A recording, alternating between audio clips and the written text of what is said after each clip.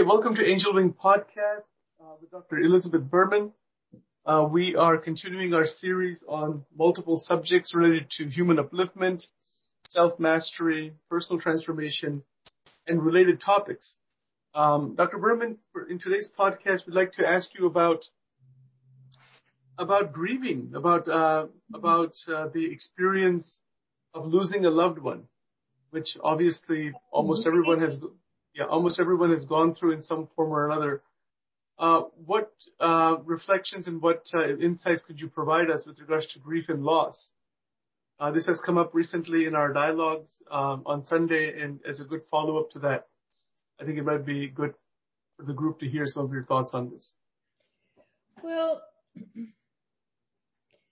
the energy of grief is a contracted energy. And I use that as opposed to a judgment call, because a contraction, I think, is an experience. You can experience a contracted energy versus an expansive energy. And in looking at my own experience of grief and working with others in their grieving process, it appears to me that the sense of grieving, just the fact that you said grieving and loss, I think is the way, at least my mind and perhaps all those in a Western culture, because that's the one I've grown up in, so that's the only one I can really talk about, firsthand, that this sense of loss means something's missing. So perhaps in some way, the contraction around grief is the contraction around the way we experience our world, that it's contracted because something is now missing from that world. All right, so I have a question. When you were saying that there's a contraction, it seems that one's world is contracted and energy itself kind of folds in on itself and it gets restricted. There's a restriction of energy with any kind of loss. I mean, and yesterday in our dialogue, we expanded that discussion a bit, away from grief and loss and to include it, not away from it, but to expand it to just in general to all kinds of loss. So anything that is lost in any situation, there is a contraction of energy and there's an emotional experience behind that, obviously. Yes. So I was just thinking this morning, I watched the news briefly, and I felt grief around what's going on in Afghanistan right now. I felt grief because my understanding is that there will be a loss for many people in many ways, particularly women and young girls. And in that sense of just my awareness of something means I'm connected with it in some way. So perhaps the web and, television and everything has shrunk our world, not so much really shrunk it, but it's expanded the kind of palpable emotional experience we have with other beings on the planet whom we may never interact with personally. But there's this sense of connectedness in some way. So when something's gone, right? Or when when something is gone, if we lose a loved one, what about the contraction right here, right now, dealing with the COVID virus? There's a sense of a loss of freedom, right? And that's in some ways contracted our world, or it certainly has contracted the way I see my world. And so perhaps, and you asked me to address the emotional component of that contraction, right? I think that our thoughts and our emotions are very much intertwined, and that we can actually feel a contraction in our physical body. I know that many times when I speak of losing something or I speak of the fear of losing something, my hands will kind of automatically go to my heart. I feel that there's a contracted physical energy. There's a contraction in my physicality. My body is responding to a sense of loss. And perhaps even the muscles in some way are contracting. And I interpret that emotionally, right, as a loss in some way. Now, I'm not sure I addressed really what you asked me to address, but. No. Yes, that's certainly very well said.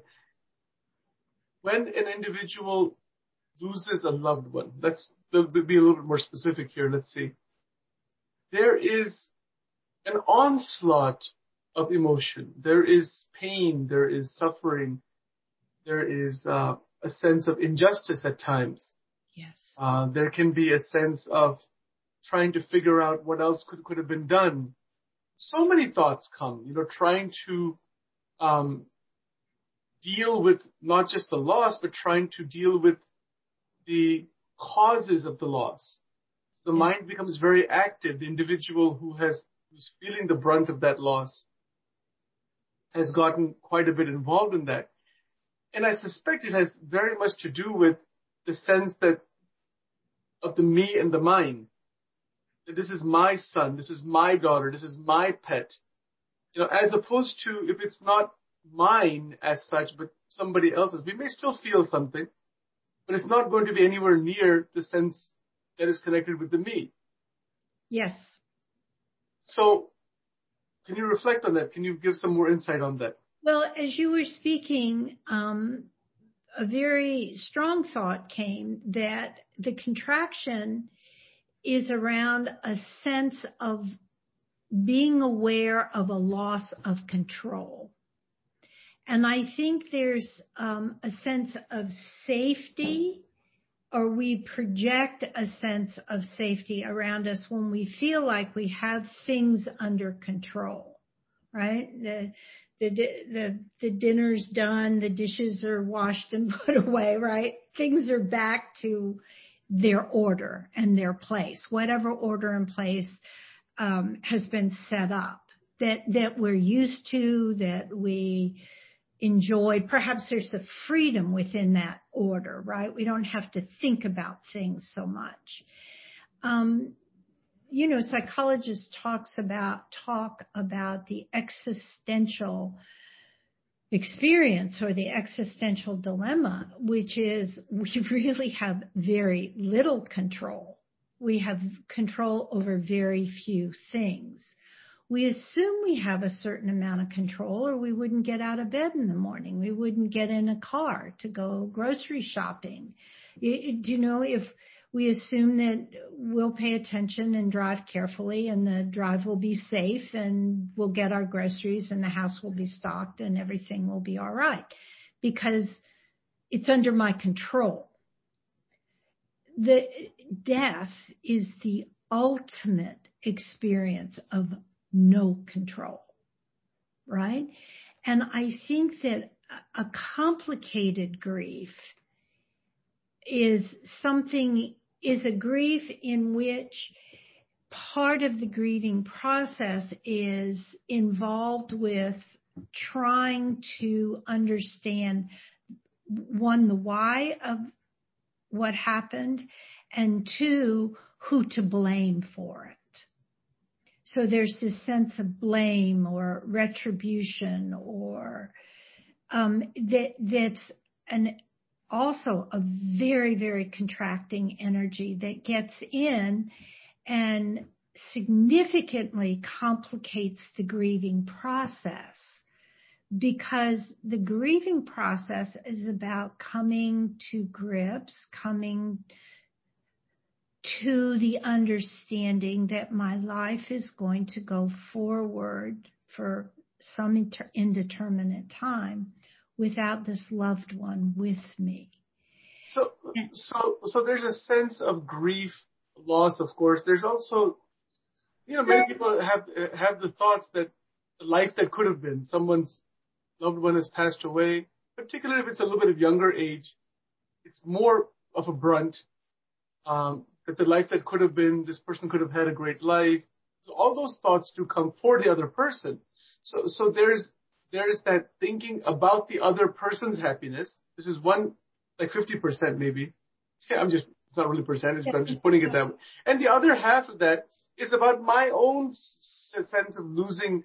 It's about the me that has lost something that belongs to it. Yes, and I would offer to you that through clear, dedicated grief work, that you can come to actually a place of organizing your world in the sense that all of the loss that a person experiences in terms of the loss of the life the beloved could have had is really the loss of the dream that I have for that beloved. So really, in a sense, we're being distracted in some way and projecting out our dream for the life of the other, the unlived life of the other. Who knows whether the other wanted that life or would have in fact had that life or anything else, right? But we construct our world by where we put our attention in terms of our thoughts about things. So in focusing on the grief of the unlived life of the beloved who is now dead, we're constructing a world with a giant hole in it. Yes, exactly. For ourselves to live in. Exactly. Right?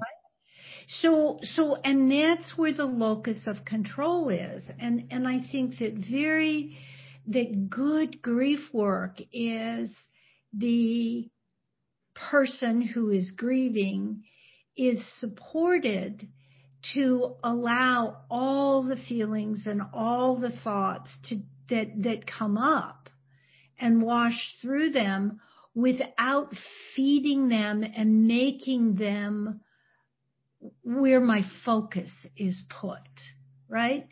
If it's a beloved partner of many years, waking up in the morning and not seeing them, not sharing the morning, coffee or tea with them. Yeah, that's going to be really, really rough. The first birthday, the first anniversary, really, really rough. The absence is going to be so poignant. But if we can just feel that and not dwell on it, not make it a significant part of our world that keeps opening the wound of loss.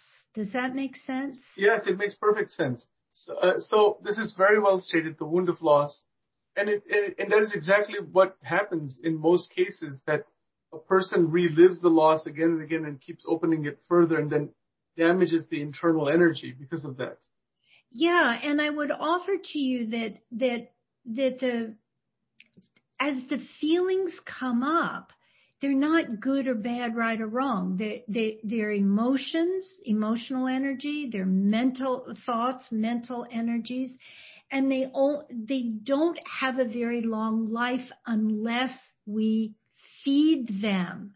So to be present for an emotion, to be present for a thought of how incredibly sad this is to not be able to share my thoughts with my beloved partner, that's okay. And if I let it go, the energy of it dissipates, because that's what thoughts do when we don't feed them. That's what emotions do when we don't feed them.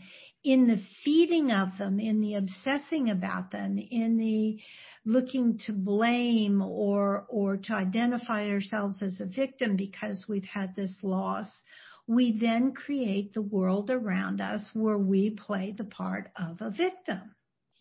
Sure. and have the best part of our life ripped away from us. But that's our creation. Yes. So I have a follow up on that. And thank you for those very nice insights. There's also a sense of lost experiences. Yes. That when a loved one is lost or has deceased, and then in a broader sense, anything is lost. I mean, things like stock market falling down, things like, a divorce happening, things like a broken relationship, whatever. In a broader sense, any kind of loss of any kind. It seems to me that there is a regret sometimes, or there's also a sense that what could have been is not going to happen. There's a loss of experience. Yes, a loss of opportunity to have a certain kind of experience. Yes, right. Exactly. Okay, so along those lines, the pursuit of the various experiences are seen as necessary for happiness. All right, you're talking about the lost opportunity. Yes, exactly. Yes, okay. And I think here we get very close to the heart of the matter of loss, right? That when we shift the locus or the place in which our happiness resides outside of us, we are setting ourselves up for this experience of loss because we have little to no control over when something ends, when something goes away, because I would offer to you, when we plan for what I'm going to loosely call a loss, it's a very different experience than if we feel that something's been taken away from us. Let's just say, my family decides our house isn't big enough for our growing family. So we put our house on the market. We go through the sale of it. We've already got another house picked out and we move into the new house. Yeah, there may be some sadness around, those neighbors that were so great or this or that, but it's not this wrenching loss that if the stock market falls and the bank calls in our home loan and we can't pay it, the bank repossesses our house. That's a loss. And the family doesn't know where to go. They're out on the street. Do you know what I mean? On one level, on the material level, a family moves out of a house. One, it can be considered a catastrophic loss. Another, it's just a movement forward. It's in our plan. Mm-hmm. We don't plan for our loved ones to die, especially in this culture. So when we talk about death and grieving around the loss of a person, we're talking about the inevitable consequence of a culture that kind of wants to ignore the fact that we die, or that and death has different meanings for different people, that the essence, the life force essence, exits the body we have come to identify with, the partner, the child, the grandchild. Yes, exactly. And see, I think you said the magic word there is identification. Yes. It has all to do with a sense of identification. Yes.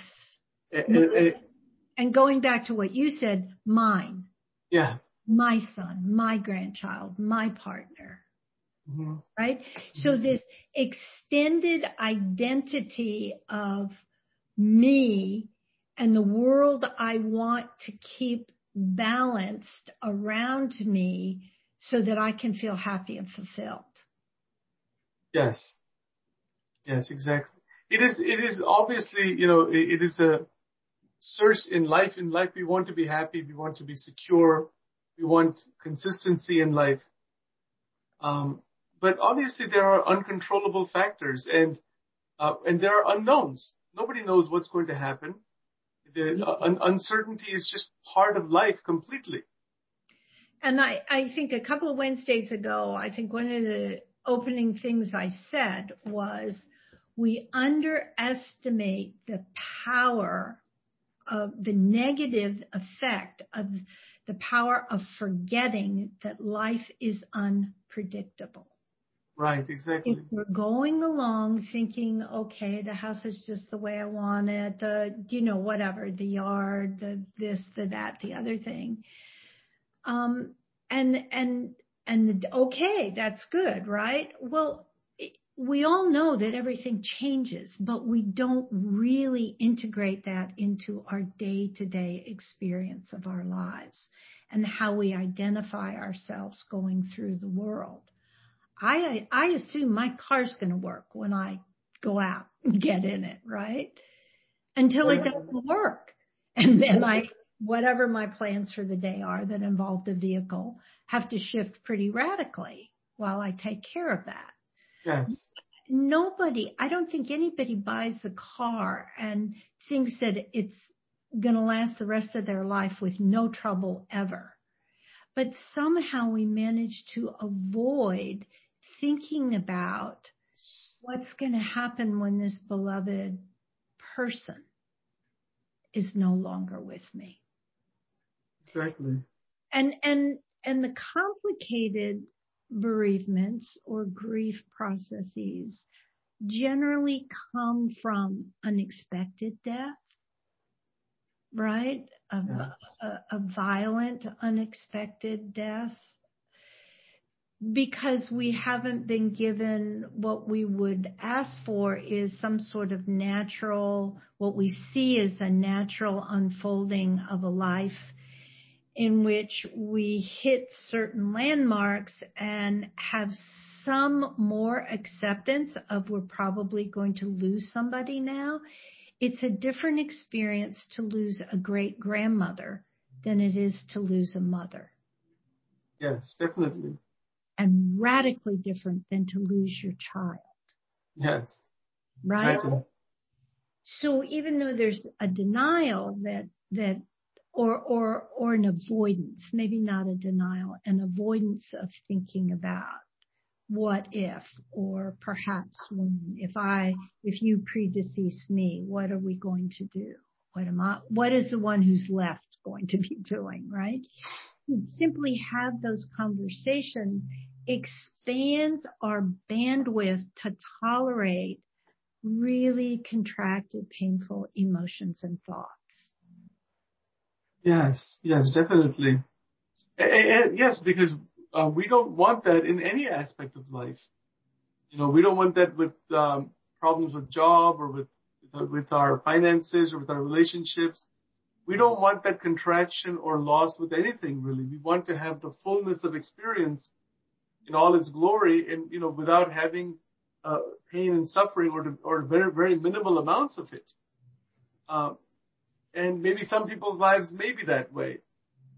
But majority of human beings don't seem to be in that situation, certainly. And there's a striving again and again to find more and more security and stability, or even permanency, sense of permanence in an impermanent world. Yes. And so to even say it like that opens up the possibility of accepting the impermanence of the physical world. There are teachings that say anything that changes is not real, right? So obviously my body changes, right? So what from, like you said earlier, or one podcast, we start as a zygote, right? And we end as a corpse for the body. And if that's what I've identified with, then, well, that's it. But what about the life force that animates the body? Isn't that the interesting question that has dominated man's thought, as far as I know, from the point where people started talking about anything. Yes, very much so. Boring, right? The ancient scriptures that survive, it seemed to me, have this as a kernel of what they're always coming back to and talking about. Yes, and that's the bigger mystery of consciousness. Who am I? What survives? What doesn't survive? Those kinds of questions are quite important for someone who is going through grief and loss. Yes. However, I would offer to you that if this is the first time they started contemplating these questions, it's a little more difficult than starting to contemplate them at times when your life is more peaceful and more ordered and less filled with pain, the pain of loss and the pain of contraction. Yes, definitely. Yeah, because loss inherently has within it the sense that this was mine and it's no longer mine. Yes. It's no longer there. It's gone somewhere else. It's not a part of my life anymore. Yes. So that any kind of loss, and not just a temporary shifting where something comes back, but it's gone. It's not going to come back. That sense, it has a finality to it, has a permanency to it, and to be able to master oneself or master one's life, keeping that in mind, that there are finalities in life that we cannot get back. There, some other things we can get back. So, how does self-mastery? Everything that takes form has a shelf date. Yeah. Right? Everything that takes form. So, I can have a fight with my partner and they will come back. But how do I want to say this? Ultimately, everything that I perceive with my senses is going to be gone at some point. It's going to change. The essence, the energy that animates the form will leave that particular form, go back into the universal, source, and be recycled in some other form, right? Brahma, Krishna, and Shiva, creator, preserver, destroyer. Those are the elements of the life force energy, which is in itself consciousness. That it's the energy that allows us to have this conversation, to even contemplate these thoughts. So I actually made a note the other day. I heard somebody say something, ask the question, what is a beautiful question? Mm-hmm. And a semi-answer was, it's a question that leads you to continue building a beautiful mind. And then to further illustrate it, they said, a beautiful question is often disturbing because it can take us to areas which we have never really gone because we're afraid to explore them. And I think what we're talking about now is those questions, right? Yes. What is my inner horizon? What is the level within my conscious mind that I don't dig any deeper than that, right? A beautiful question is one that takes you deeper to places where you've never allowed yourself to contemplate. And I think that's part of what's happening here, what we're doing, right? Mm-hmm. What this dialogue was doing when there was a group of people participating in it. Yes, exactly. These are the broader questions that have eternally been present, since humanity has been around. But it also seems to me that any experience of life, including grief, including loss of a loved one, is quite didactic in its purview. That there is the possibility of much greater truth being unraveled through an experience that may seem to be, or that very well may be very painful and difficult and terrible and all of that. But nonetheless, it is an experience, and that would be an intimation that that experience is present in our purview for much greater wisdom and growth. Yes. I do not remember the young lady's name, but I listened to someone give a TED talk, and she was saying something about, really there are no mistakes. In essence, mistake in the sense that something went wrong, right? How would we get from being a newborn, only being able to scream and cry to express our needs, to, an electrical engineer or a neurosurgeon?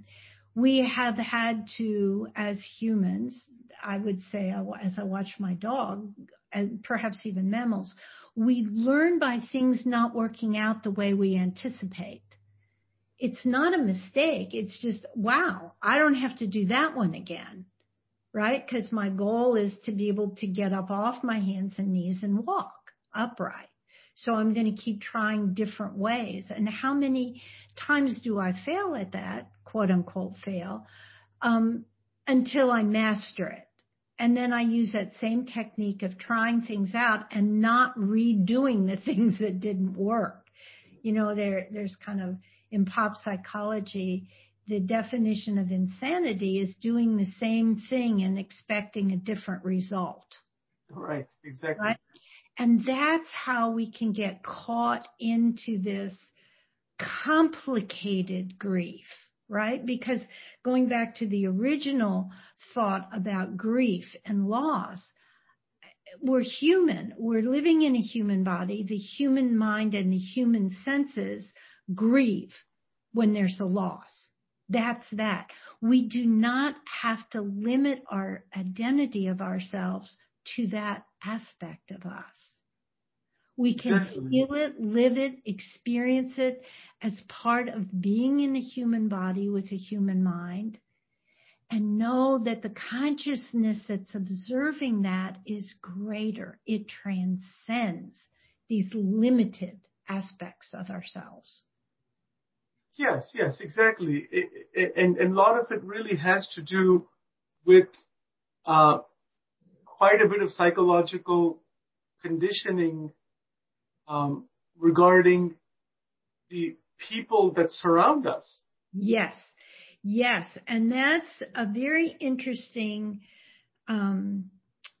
area of study, to look, how do different cultures deal with death? How do different cultures deal with death, right? If you have Irish heritage, the Irish wake is one way of doing something. If you're Italian, there's a way in which people do what they do in this time of death and loss, right? So we are going to be surrounded by pretty much the people and the culture around us who are either going to support us in identifying as having lost something and being a victim, or just help us identify with the human aspect of this time, and reminding and continuing to interact with that part of us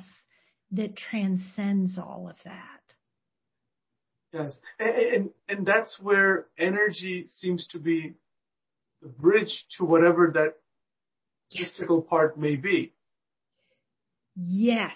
The life force, what is it? It is in everything that I experience. What is it? What is it, right? And perhaps that is one of the beautiful questions that allows us to be quiet enough to discipline ourselves to tolerate all the insanity that a human mind can generate when we're trying to be quiet, when we're trying to find that place of silence within ourselves. And if we expand, our ability to tolerate the insanity of a mind gone wild, and everybody's mind goes wild when we feel like we're not in control, we can actually sink beneath that so that chatter is no longer distracting. And perhaps that's what's meant by going beneath the current horizon in our consciousness and going into our own subconscious and our own unconscious, where Jung said, that's where the gold is. Of course you're going to want to explore it. Yeah, it's scary, but explore it. Yes, exactly. Yes, and that's where the me that is experiencing the loss can gain wisdom about itself. Yes. And I would offer the possibility of that me expanding its understanding of the self that transcends the human form, which then opens up, wow, now, if that's true, what is my relationship while I'm still in this human body with the life force energy of this beloved who's no longer here in their human form? Yes, definitely. So instead of a contraction and a loss of something leaving my world, just like you said, sometimes the most intense experiences, the most hurtful experiences open a doorway to something that's pretty phenomenal because it takes us beyond anything we've ever really thought about or experienced before. Yes, exactly. That's right. And in other cases, it could be the same repetition of grief loss cycle that may be very much conditioned, and that's how the person just functions that way. It's a cyclical functioning. Yeah. So it seems to me that attention needs to be placed on the movement of energy in all of this thing. Yeah. And if I can understand that my thoughts and feelings about this situation, right, are energies that they're going to move unless I cement them in place by obsessing on a certain way of thinking, on a certain way of feeling, and identify myself as a victim of the early death of my whatever son, grandchild, and yeah, the world sees us as that and has a lot of kindness and pity about that. And the human part of that is going to go through the human part of that. But many cultures have like a 40-day period of grieving. Some cultures have years where women have to wear black and can't be seen in public alone or whatever. But different cultures have different ways of saying there is a period here that it is really, really important that you give yourself permission to grieve. And you do that so you can release the energy of grief and go on and be a creative being in a human form for as long as you're going to stay in a human form. Yes, exactly. When we look at the energy flow, just as a reference, there is, of course, the Kubler-Ross grieving curve. Yeah. It's online and anybody can. Right? Yeah. So there's these different stages. So you've got in shocking event, then there's a refusal to understand what may have happened, incomprehension, negation, sometimes outright negation. And then there's resistance that can happen. And then there can be a catharsis, sadness, lethargy, despair, depression, etc. Energy is really dipped down. So the personal energy has just really gone down there. And then, of course, hopefully as time goes on, then eventually the reintegration process begins and one's energies begin to come back up again. But, I wonder, maybe this is purely theoretical, but I wonder if in the realm of possibility, there is clear awareness of energy completely and realizing that all of life is transitory. Every experience is transitory. And in that realization, one's energy remains completely whole, whatever may happen. Yes, I would offer to you that as you were speaking, I saw that as stepping through the threshold into enlightenment. Yes, exactly. Right? And in that state, this sense that there's nothing to be afraid of. Right. Right? It's all, everything is all one. There's this coherent energy field that is consciousness itself, that is creating and populating the world we live in, and that our thoughts and our feelings and our actions are a part of that creation and population of the world around us. But we're not so aware of the actual act of that happening when we're thinking or feeling. Yes. Or acting, right? I was thinking about just, they say the world that we see around us is a reflection of what's inside of us. So as I'm watching the Taliban march into and take over, Afghanistan, and I feel my heart I just feel how much I want good things to happen to the people of that country, right? Yes. There's a oneness in that. And if I don't get caught into good guys, bad guys, victims, do you know what I mean? Evil people. If I don't get caught in that dichotomy, I can tolerate the discomfort of and the sadness, the contracted energies that I feel about witnessing this on my television screen, and not the least of which is the guilt that I feel that no matter how bad things are with COVID here in the U.S., nobody's going to come in my house with a machine gun and shoot me because of my gender or because of something I may have done with whatever.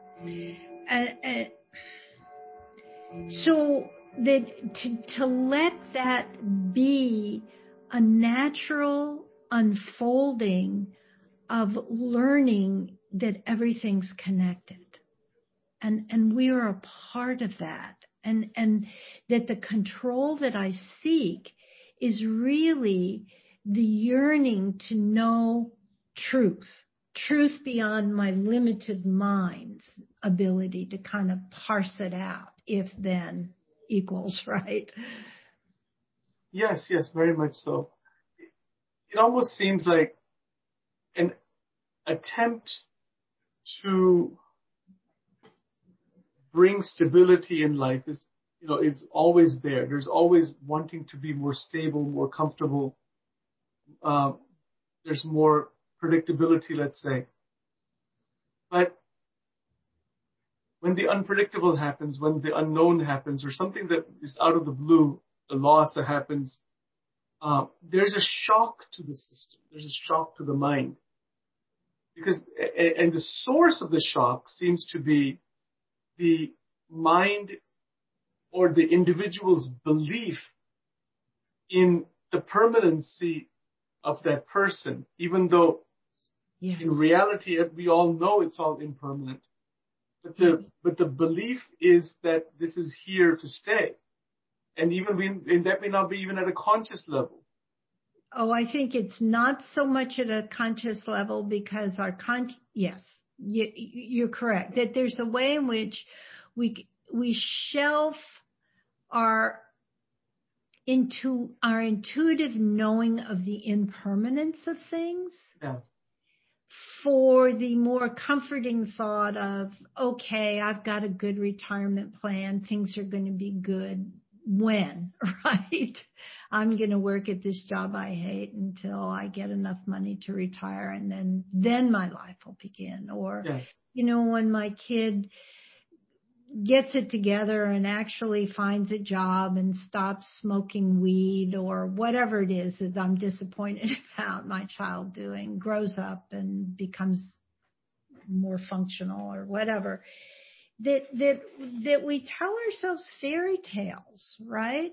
And in the beginning, we know they're fairy tales, but pretty soon we kind of fall into the trance of forgetfulness, forgetting the nature of energy, which it moves, it changes. Yes. My body is energy, my thoughts are energy, your body's, the same, right? So the continuity is the energy of the life force itself. Which also goes back to our own desires. Yes. What we want to see happen, the experiences we have, the desires we have, and if they are fulfilled the way we want them, interestingly enough, even that fulfillment is temporary. Yes. And the more we get what we want, the shorter the period of is, yes. right? And I think that people who really think about this and really examine this within themselves understand that really the enduring sense of happiness, if we call it that, or peace, or the sense of being in the right place at the right time, doing the right thing, is when we're serving others, not when we're trying so hard to control everything in our own lives to make it just perfect for us. Yes, definitely. And perhaps these seminal losses that humans experience throughout their, I remember somebody talking to me about the loss of the dream or the belief in Santa Claus, right? When they were the kid, right? And they finally were told Santa Claus doesn't exist. And what a traumatic experience that was for them in their lifetime. But to be able to know that and recognize the process that he went through in that gave him some stability, or at least a template to use to deal with the losses that come in our lives. Remember earlier we talked about the loss of the loved one, right? The life the loved one might have lived. Well, really that's the loss of our dream for the loved one as we're going to be in our lives. Yes. Right?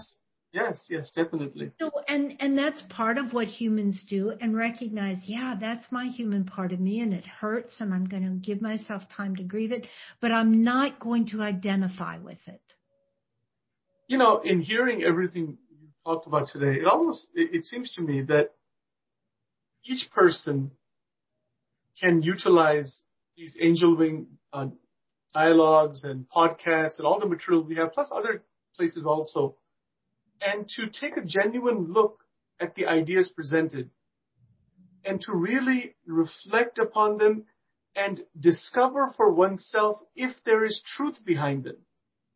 Yes, and I would come back to allow themselves to find a beautiful question. Yes. Within the Angel Wings offerings. And with courage, go forward and just what you said, examine them in a way that I can say, yes, this is valuable for me to contemplate this. Or, no, not for me, not right now, and move to look to something else that's valuable for me in this moment. Yes, because it's possible that each individual it can realize that the freedom that they seek, the freedom that is sought, the happiness that is sought, or the enlightenment that is sought, is available to us at every turn of experience. I think that's a very accurate statement. All right. So having said that, if there's any final comments you'd like to make before we end today's podcast.